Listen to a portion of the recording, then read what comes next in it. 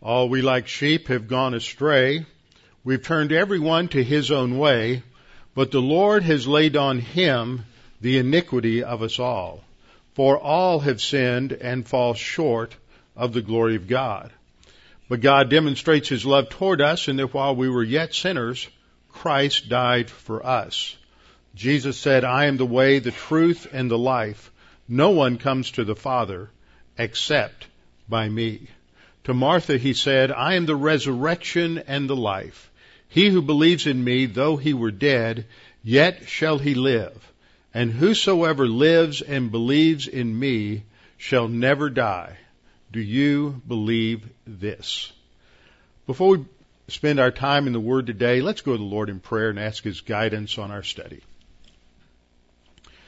Father, as we study your Word, God the Holy Spirit is the one who opens up the eyes of our soul to help us to understand your Word, to understand how we are to apply it in our lives. And it is through God the Holy Spirit that your Word is stored in our soul, that it might be brought back to our consciousness in times of application. Father, often as we study your Word challenges our very core beliefs, because often they are formed in the matrix of a fallen world and a corrupt society, and they are in opposition to the truth of your Word. But it is, as the Scripture says, it is in your light that we see light, and it is through God the Holy Spirit that our thinking is transformed, that we avoid being conformed or pressed into the mold of the world and its thinking, and we are transformed so that our thinking reflects your thinking, your revelation. And it is only through the fear of you and through the knowledge of your Word that we are able to find stability and happiness and joy in this life. And we have a certainty of our expectation, our hope of eternal life because of Christ's death on the cross for our sins. Now, Father, challenge us as we study today, we pray in Christ's name. Amen. We are in Matthew chapter 19, continuing the study which we began last week, which is Jesus' teaching on marriage. It's marriage uppercase, divorce in lowercase. So many people go to these passages, as I pointed out last week, and their focus is sort of, well, what does God allow in terms of being able to get out of my marriage? And they look at it as this is Jesus' teaching on divorce, when the real emphasis here is on marriage. And what Jesus said is hard for a lot of people to handle, and it was for the disciples, because as we'll see as we get there today, when Jesus finished teaching, he said, the disciples said to him in verse 10, if this is the case, if this is what the Scriptures really teach, then it's better not to marry. The standard is high, and Jesus is reinforcing God's original intent and purpose for marriage. Granted, there are exceptions when things go really bad that come into play, and there are legitimate reasons for divorce. But what Jesus is really saying here, to just summarize it, is that even if there may be an exception at play in a situation, that doesn't mean that you should necessarily take advantage of that situation unless it is just absolutely certain that there's no hope of redeeming that relationship and resolving the differences in that marriage. And so as we come to this study, I want to remind you again what I said at the beginning last week, that this isn't about second-guessing past decisions. It's not about judging any kind of wrong decision. We're all sinners. Everybody's failed at one point or another in different areas. This is really about understanding what the Scripture says, so that as we go forward in our life from this point on, no matter what past decisions may have been made, we can focus on what the Lord has said. And as we go through life, we may have opportunities to advise, counsel, encourage other believers, whether they're family members, whether they are friends, associates, who are struggling in the area of their own marriage. marriage and divorce, like any other topic in Scripture, is always governed by grace. Where we fail, it's governed by grace and forgiveness and restoration, because God is the God who is involved in turning that which is dead into that which is alive. And there are numerous stories, numerous situations where it's in marriages where it just seemed absolutely hopeless, where one or the other of the people involved in the marriage have committed all kinds of egregious sins and breaches of the marriage covenant. But yet, because of the ultimate devotion to God and the Scripture, they have subordinated themselves to the truth of God's Word. And though it was not easy, though it took time, the God of grace allowed these people to step beyond what mistakes and failures they've had, and God has turned their marriages into genuine trophies of His grace and testimonies of how God can bring light into darkness. And some of you know some of those stories from people that we all know. Others of you do not, but it is a great testimony when that happens. As I pointed out last week, though, there are things that we always have to be aware of. One of those is that it takes two people to make a marriage work, and it only takes one person to destroy the marriage. And the second thing that is important to understand is that the person we are married to, although some people think there might be a couple of exceptions in the congregation, the people that we are married to have dirty, rotten, corrupt sin natures. Don't be looking around at your spouse or pointing any fingers right now, but every one of us does. And when we are living in the energy of our flesh and the power of the sin nature, we are capable of some of the most horrendous, egregious, horrific acts. But God meets us where we are, and we can have forgiveness and cleansing, and we can move forward. And sometimes we feel like it's a whole lot easier for God to forgive us than for our spouse to forgive us. And yet, one thing I want to begin with and end with, as we will probably finish this section today, is the context of this particular teaching of Jesus, as Matthew puts it into this into a section that has immediately been preceded by a chapter emphasizing the importance of personal forgiveness of those who sin against us. And let me remind you, at the end of chapter 18, Peter comes to the Lord and says, "Lord, how often shall my brother sin against me and I forgive him?" Peter, the subtext there is Jesus said, do I really have to forgive him? But Peter knows that the Lord's going to say yes, and so Peter then says up to 7 times. See, Peter thinks he's being generous here. Forgive him 7 times, but the Lord comes back and says, no, you forgive him 70 times 7. And that's basically an idiom for you don't stop forgiving them. Now, there are situations that occur. Often the question comes to me when that happens in certain circumstances where there's abuse, whether it's physical or emotional, where there is a person who continuously takes advantage in some way or another. And we get the idea that forgiveness means that I don't protect myself against the fact that this person may be committing a type of sin that seriously takes advantage of me and may bring me harm. It is one thing to forgive somebody. It's another thing to be stupid and irrational and put yourself in harm's way.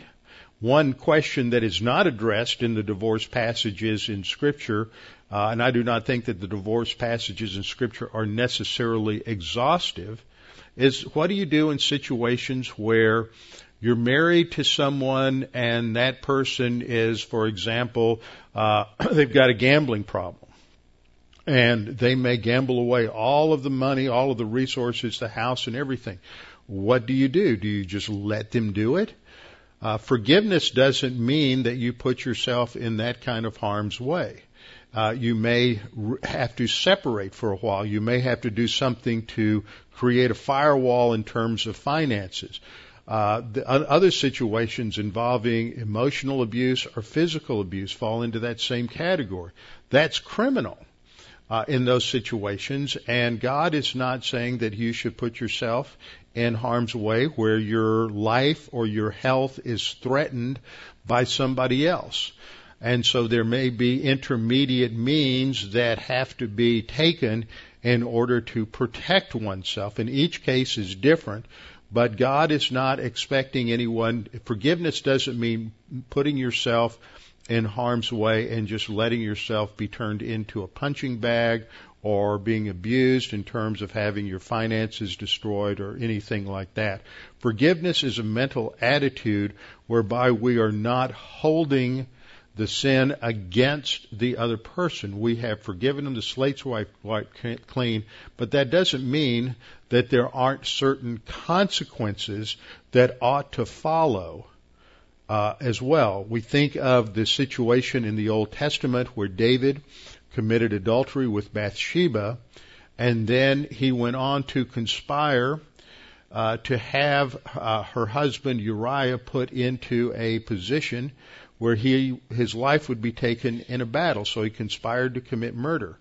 God forgave David when he confessed the sin, but there were still consequences to the sin. In our culture, so many people confuse forgiveness with the absolution of consequences. Sometimes God, when He forgives us of a sin, removes the consequences. Sometimes He leaves the consequences in place, and sometimes He doubles down on the consequences in order to teach us a lesson.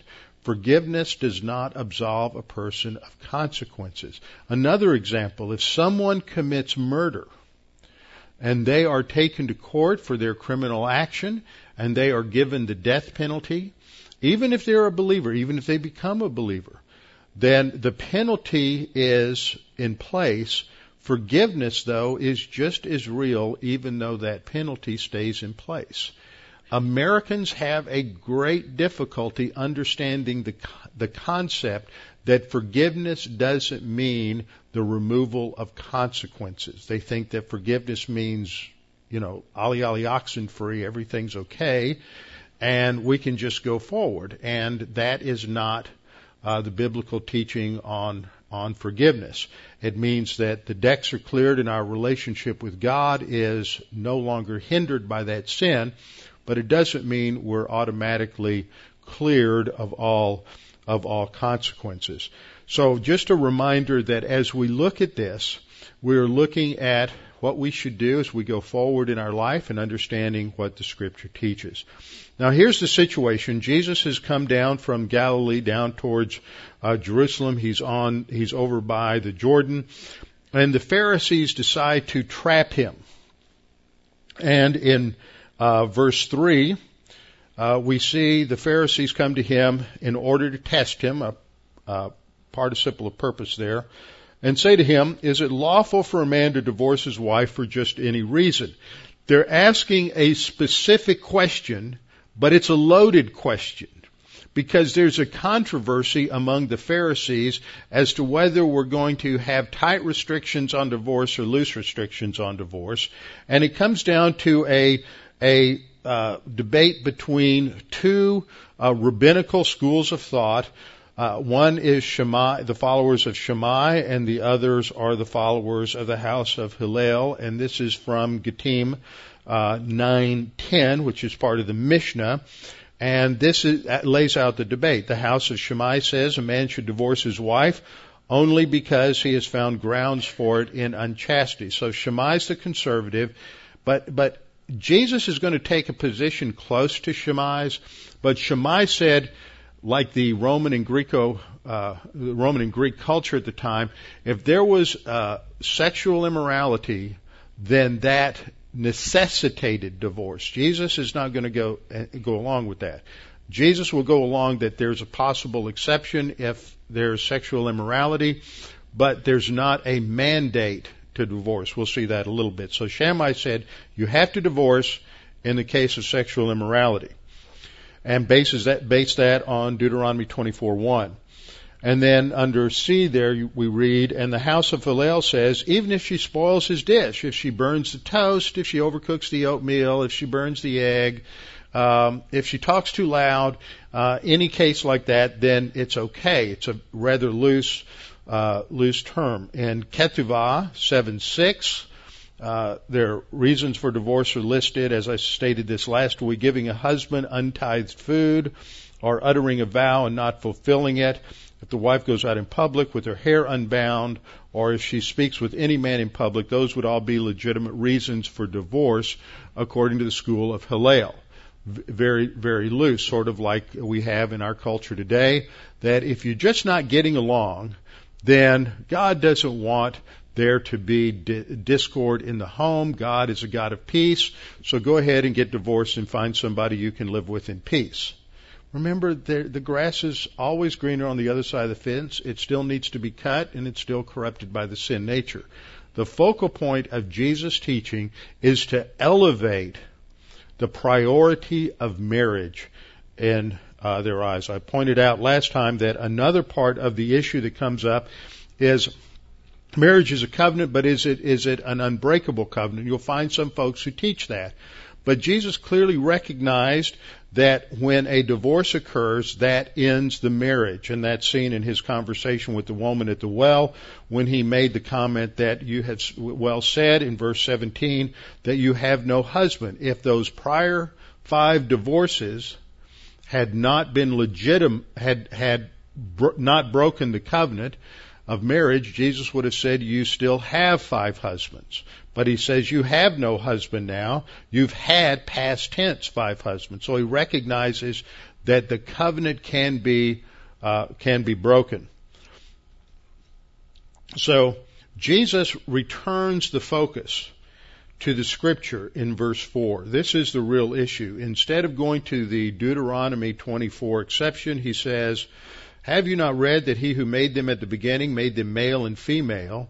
And then verse 5 says, and for this reason, this is from Genesis 2:24, for this reason a man shall leave his father and mother and be joined to his wife, and the two shall become one flesh. This is the biblical foundation for marriage. It is entering into a marriage covenant before God between two people who are basically swearing an oath before God that they will become one flesh.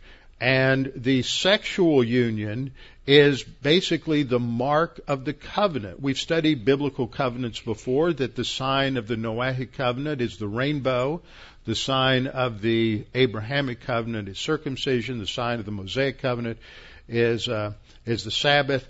So the sign, the mark of the marriage covenant is the sexual relationship. So marriage is a covenant that is sealed before God, and we looked at passages like Malachi 2:14, which states in the middle there, it's between you and the wife of your youth, with whom you have dwelt treacherously, yet she is your companion and your wife by covenant. So the Scripture clearly recognizes that this is a covenant, that these two words, leave and cleave, are words that are often used in Scripture to emphasize loyalty. And this is the idea here, that if we want to get this point, when a man and a woman join together in marriage, when the leaving of the parents is a sign of a transfer of loyalty that is now sanctioned by covenant. So their loyalty is no longer to parents, but their loyalty is now to one another. And this is sealed in this marriage vow and this marriage covenant, that their loyalty is toward one another. Now, the one emphasis that we're going to see on this is that when sexual immorality occurs, that is a violation of that loyalty agreement that is part of the marriage covenant. And I want you to remember that, because we'll come back to it a little later on as we look at one or two other things. But this is at the essence of the marriage. Now, that doesn't mean that sexual infidelity ends the marriage. It just means it is a violation of that loyalty oath that's part of being a covenant. So that where this comes out later on is that we will see that when Israel violates their covenant with God, what does God call it? He calls it adultery. The core value, the core semantic value of that term for adultery is not sexual inherently. It is a violation of a loyalty oath. Okay, just keep that in mind for right now. Okay, so our conclusion last time was, first of all, that marriage is a covenant before God by a man and a woman. As such, it results in a union that should not be broken. Doesn't mean it cannot be broken, but it should not be broken. When Jesus said, let no man break this oath, it's an imperative. If it was an indicative, it would mean it can't. It's a statement of reality, but it's an imperative that it should not, because that's the high standard. That's what sets Jesus' answer apart from that of given by either side in the rabbinical debate. And then third, I said that though exceptions will be stated and the marriage covenant can be broken, Jesus is saying it should not be broken, and that Genesis 2 means that the Shammai view, which mandated a divorce, and the cultural view, the Greco-Roman view, that in the case of adultery, divorce was mandatory, that even in the case of possible legitimate reasons for divorce, everything should be done to prevent that. However, we all know in reality that there are marriages where one person just says, that's it, I'm out of here, and there's nothing the other person can do about it. So two people are needed to make it work, but one person can end the whole thing. So then, moving on, verse 7, the Pharisees then said to Jesus, why then did Moses command to give a certificate of divorce and to put her away? Anybody see the problem with that question? The text did not say that they had to put her away. See, that's Shammai's interpretation. They're misinterpreting Deuteronomy 24:1. Deuteronomy 24:1, as we'll see in just a second, doesn't mandate a divorce. It just recognizes certain circumstances where a divorce could take place. So this shows that they are misinterpreting the text. The text isn't saying that just because a legitimate basis exists, that you should end the marriage. Deuteronomy 24:1. Let's take a look at this. When a man takes a wife and marries her, and it happens that she finds no favor in his eyes because he has found some uncleanness in her. Now there is a plethora of interpretations as to what that some uncleanness is. And that was the issue that Jesus was dealing with here. And whatever that is, it doesn't matter. It's not germane to what Jesus is saying in Matthew chapter 19, number 1. And number 2, this passage is not prescribing divorce. It's not even talking about what makes a divorce legitimate or not.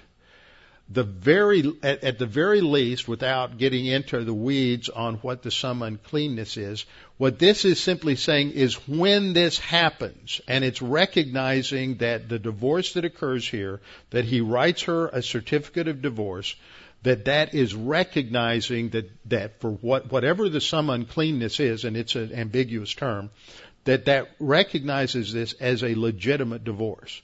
So you've got a man married to a woman, and he writes her a certificate of divorce, and it's legitimate. He goes on from there. He puts it in her hand, sends her out of the house.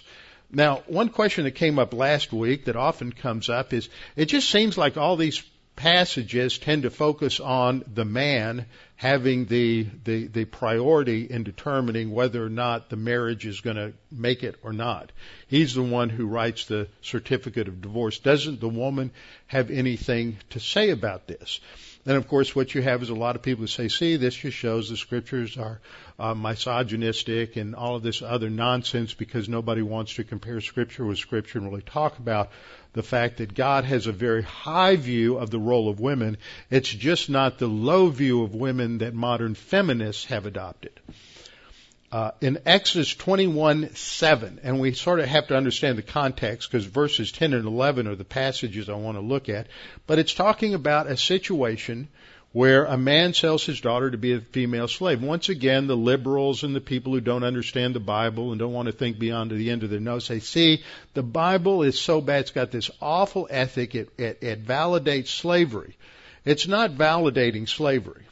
It's recognizing, like with polygamy, that this is part of the culture and God is regulating it in order to protect those who were slaves. And incidentally, under the guidance of Exodus, the kind of slavery they had wasn't a race-based slavery like we had, a chattel slavery like we had in the U.S.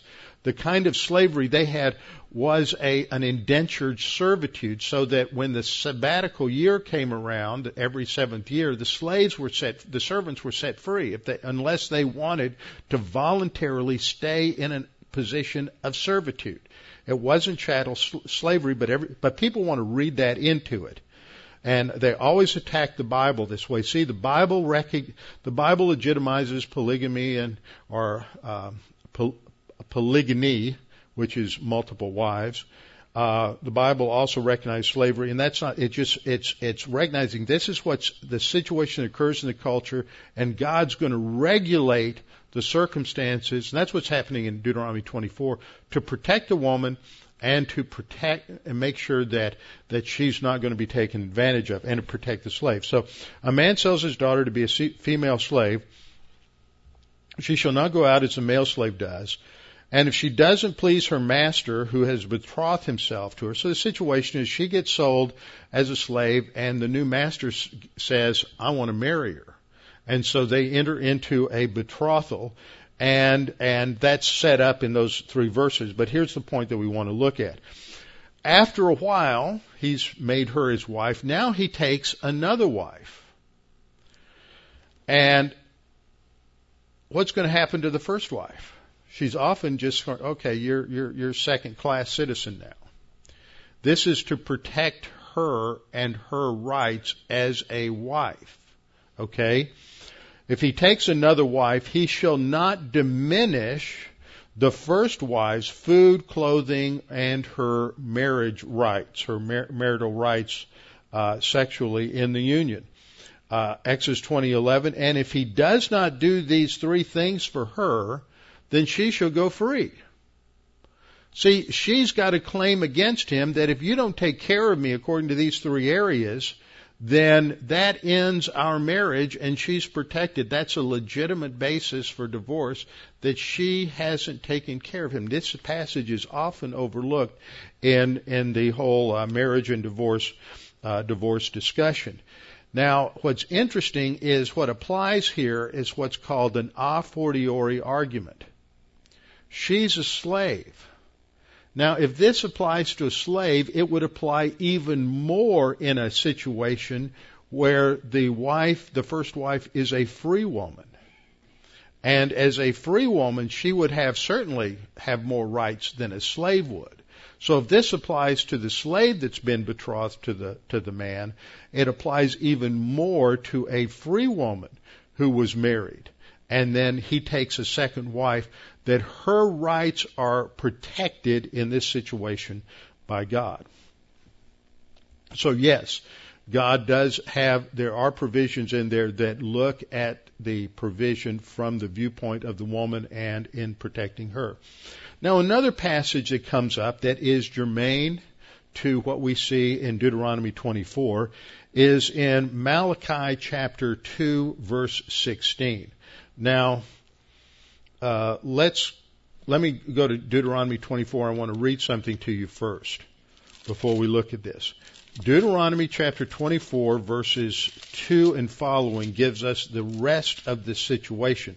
See, verse 1 is just the beginning. You have the man who finds no favor with his wife. He writes her a certificate of divorce that is treated by this passage as legitimate. And she leaves his house, verse 2, and she goes and she becomes another man's wife. So she enters into another marriage. There's nothing said about that being wrong. It's a legitimate divorce. She goes and she remarries. And then in verse 3 says, if the latter husband detests her, that's the King James Version. The Hebrew is if he hates her.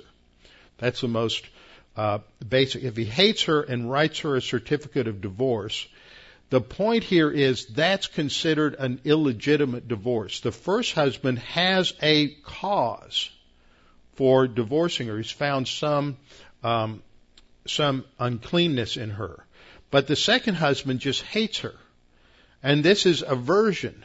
And that's never accepted as a legitimate basis for divorce in the Scripture. That you don't like your spouse anymore, then you need to have an attitude correction and straighten things out, and that's not the result. That's not done with divorce.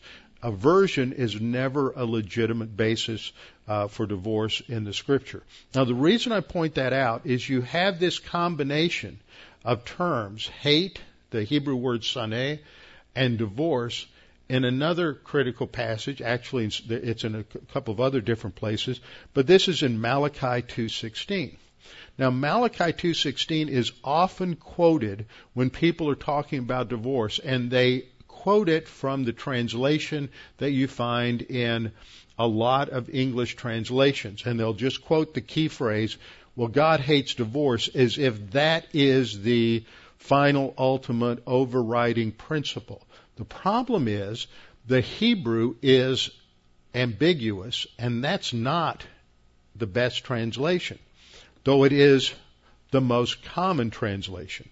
Malachi 2:16 in the NKJV says, for the Lord God of Israel says that, there's no that in the Hebrew, that he hates divorce, for it covers one's garment with violence. It's self-destructive, is what that is saying.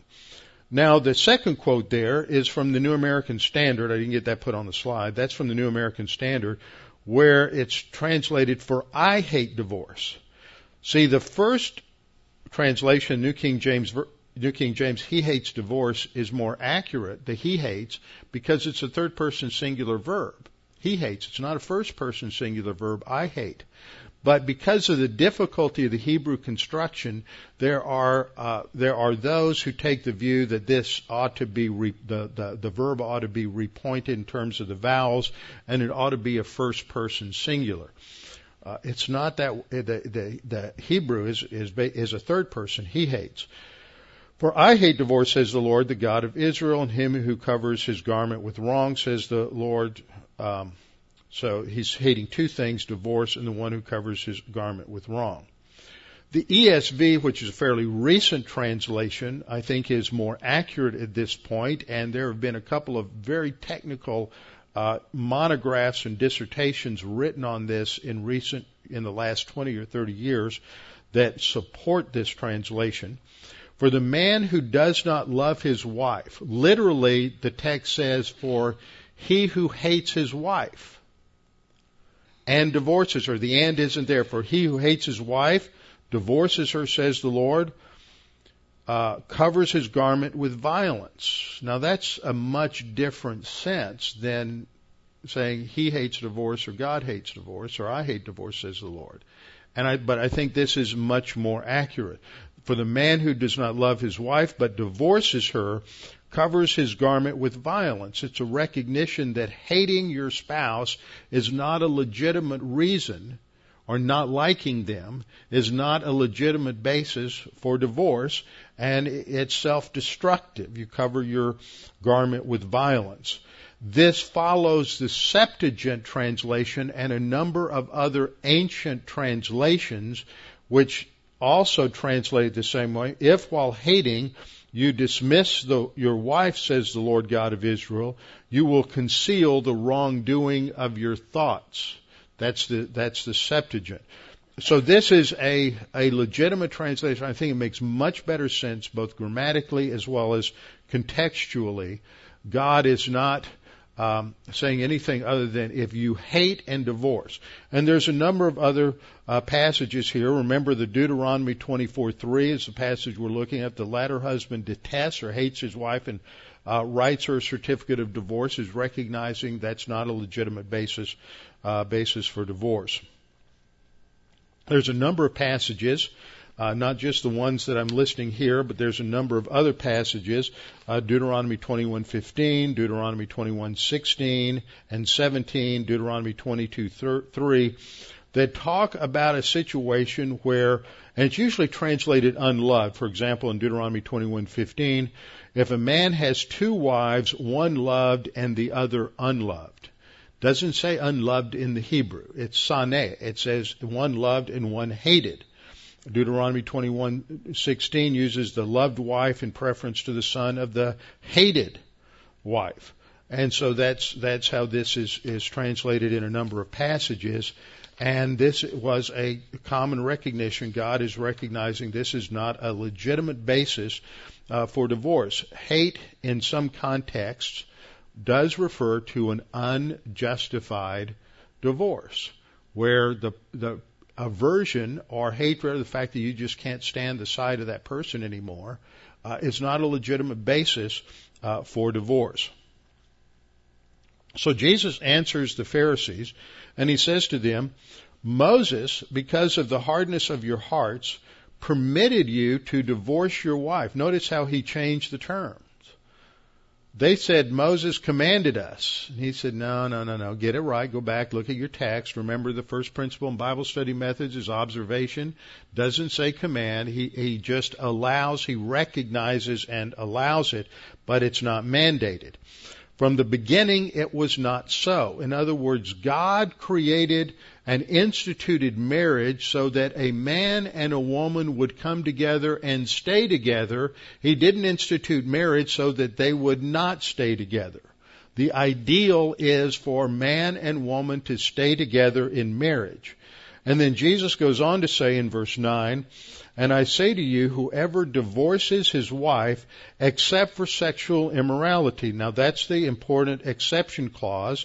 And in the Greek it's the two words, me epi, and it is always used to state an exception, to state a clear, legitimate exception to anything.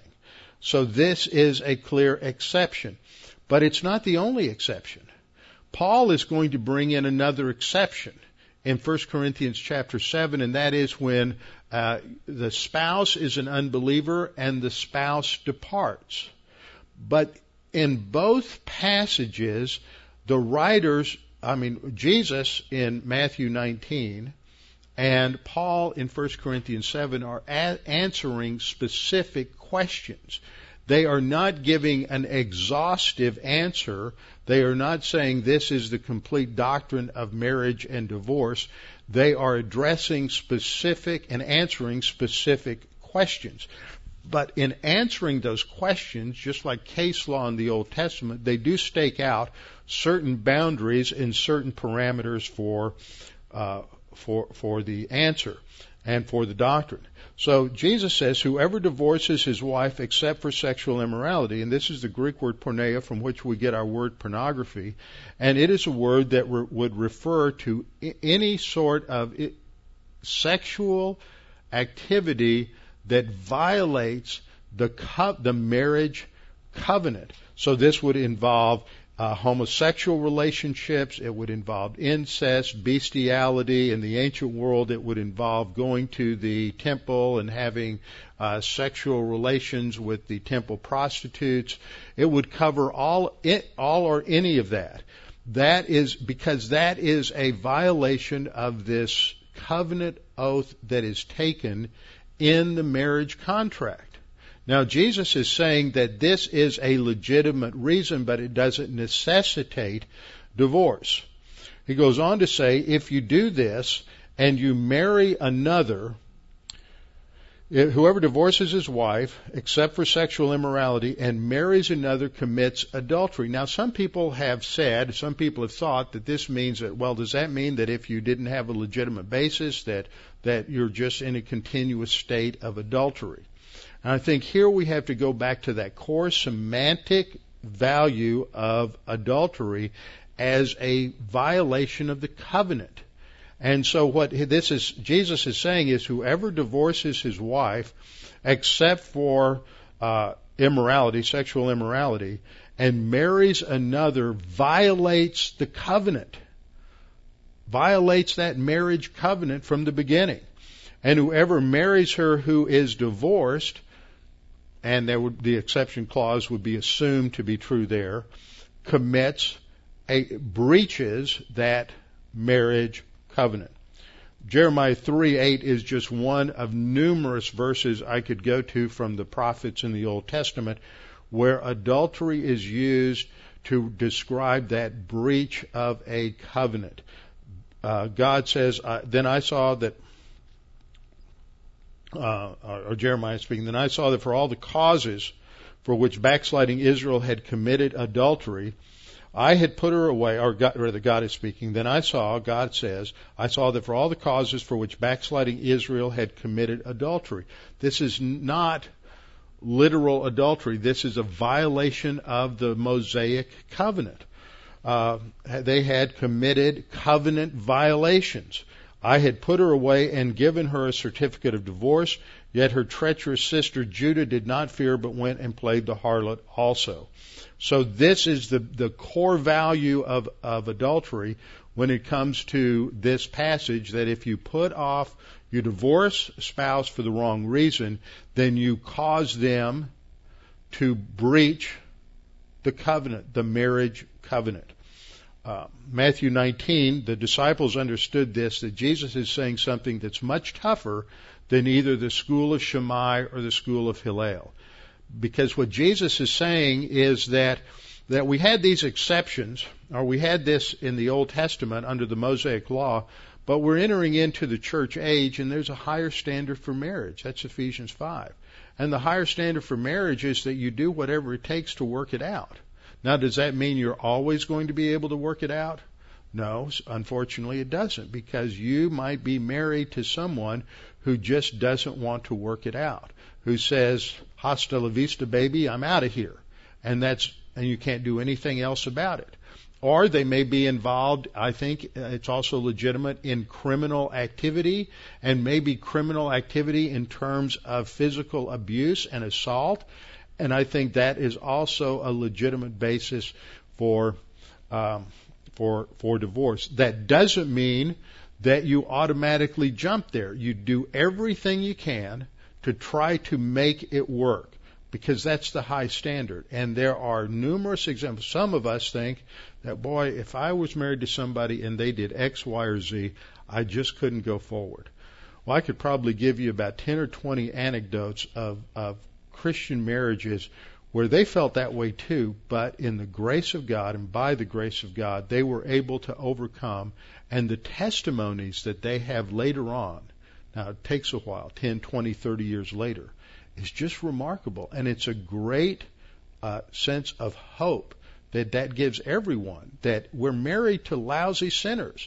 And even if they do horrible things, if they're willing to submit to the grace of God and let the Holy Spirit transform them, then we are to forgive them. And this is what the disciples say, man, that's hard. That's right. The Christian life is not hard. It's impossible. You can't do it unless you're walking by the Holy Spirit. How many times have you heard me say that? And that applies to these areas. They're deeply personal, and they can be deeply painful. But God in His grace is the God of healing and the God of forgiveness and the God of restoration. So His disciples say, this is the case of the man with his wife. It's better not to marry. Yes, getting married is an extremely serious decision, and it should be entered into very carefully. You don't just jump into it. But He said to them, all cannot accept this saying, but only those to whom it has been given. There's some people, You may be young as a believer, you may be young in life, and you just can't handle it. There's grace.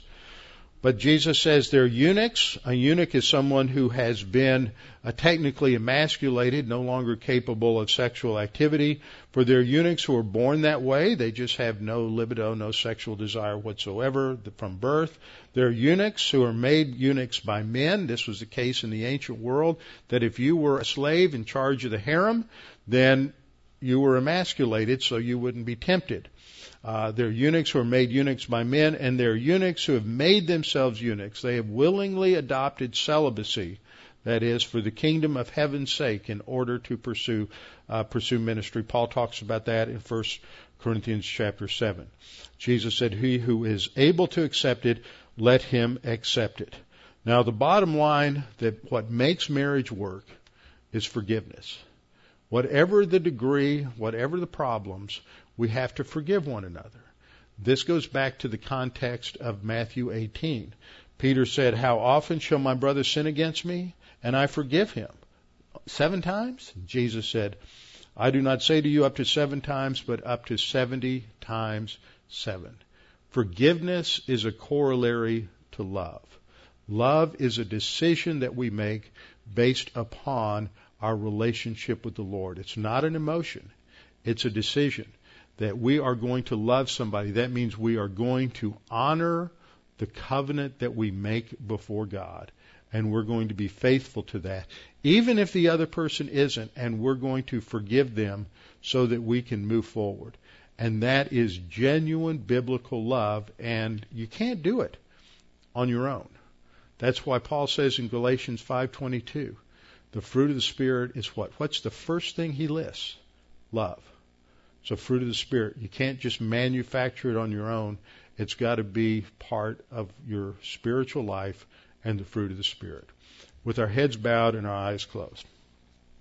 Father, we're thankful for this opportunity to reflect upon your grace and forgiveness, understand how it applies to the most intimate relationship that we have in terms of our marriage, and an area where often there is a tremendous amount of pain and suffering due to the sin natures involved. And Father, we know that there is redemption, recovery, forgiveness, and everything because of your grace.